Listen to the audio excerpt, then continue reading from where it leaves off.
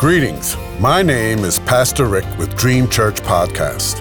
God has given me a yearly devotional on prayer from Genesis to Revelation, guiding you to read and to help you pray daily, with a scripture reference, comment, and ending with prayer. May you be encouraged and walk closer to God, and I invite you to walk with me through this journey. In Jesus' name, amen. Today's scripture reference is for January 7th. Genesis 20:17 says, "Then Abraham prayed to God, and God healed Abimelech, his wife, and his female slaves so that they could have children again." Comment for today.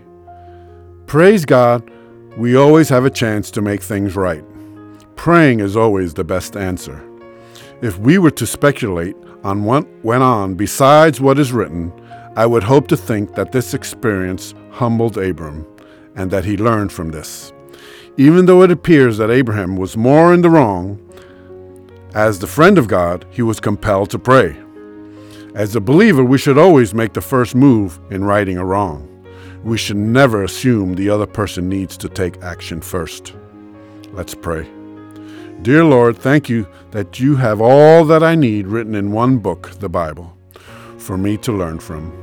It is my instruction manual. It is my love letter from you to me and to the world. It is also a history lesson. Let me learn from history so I won't be destined to repeat it. Thank you that I know you not only hear me, but you also answer me. I see Abraham found favor in the eyes of man and with God.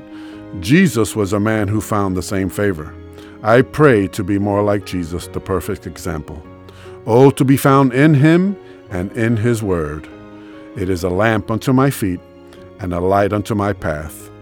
Help me to hide it in my heart, that I might not sin against you. In Jesus' name, amen.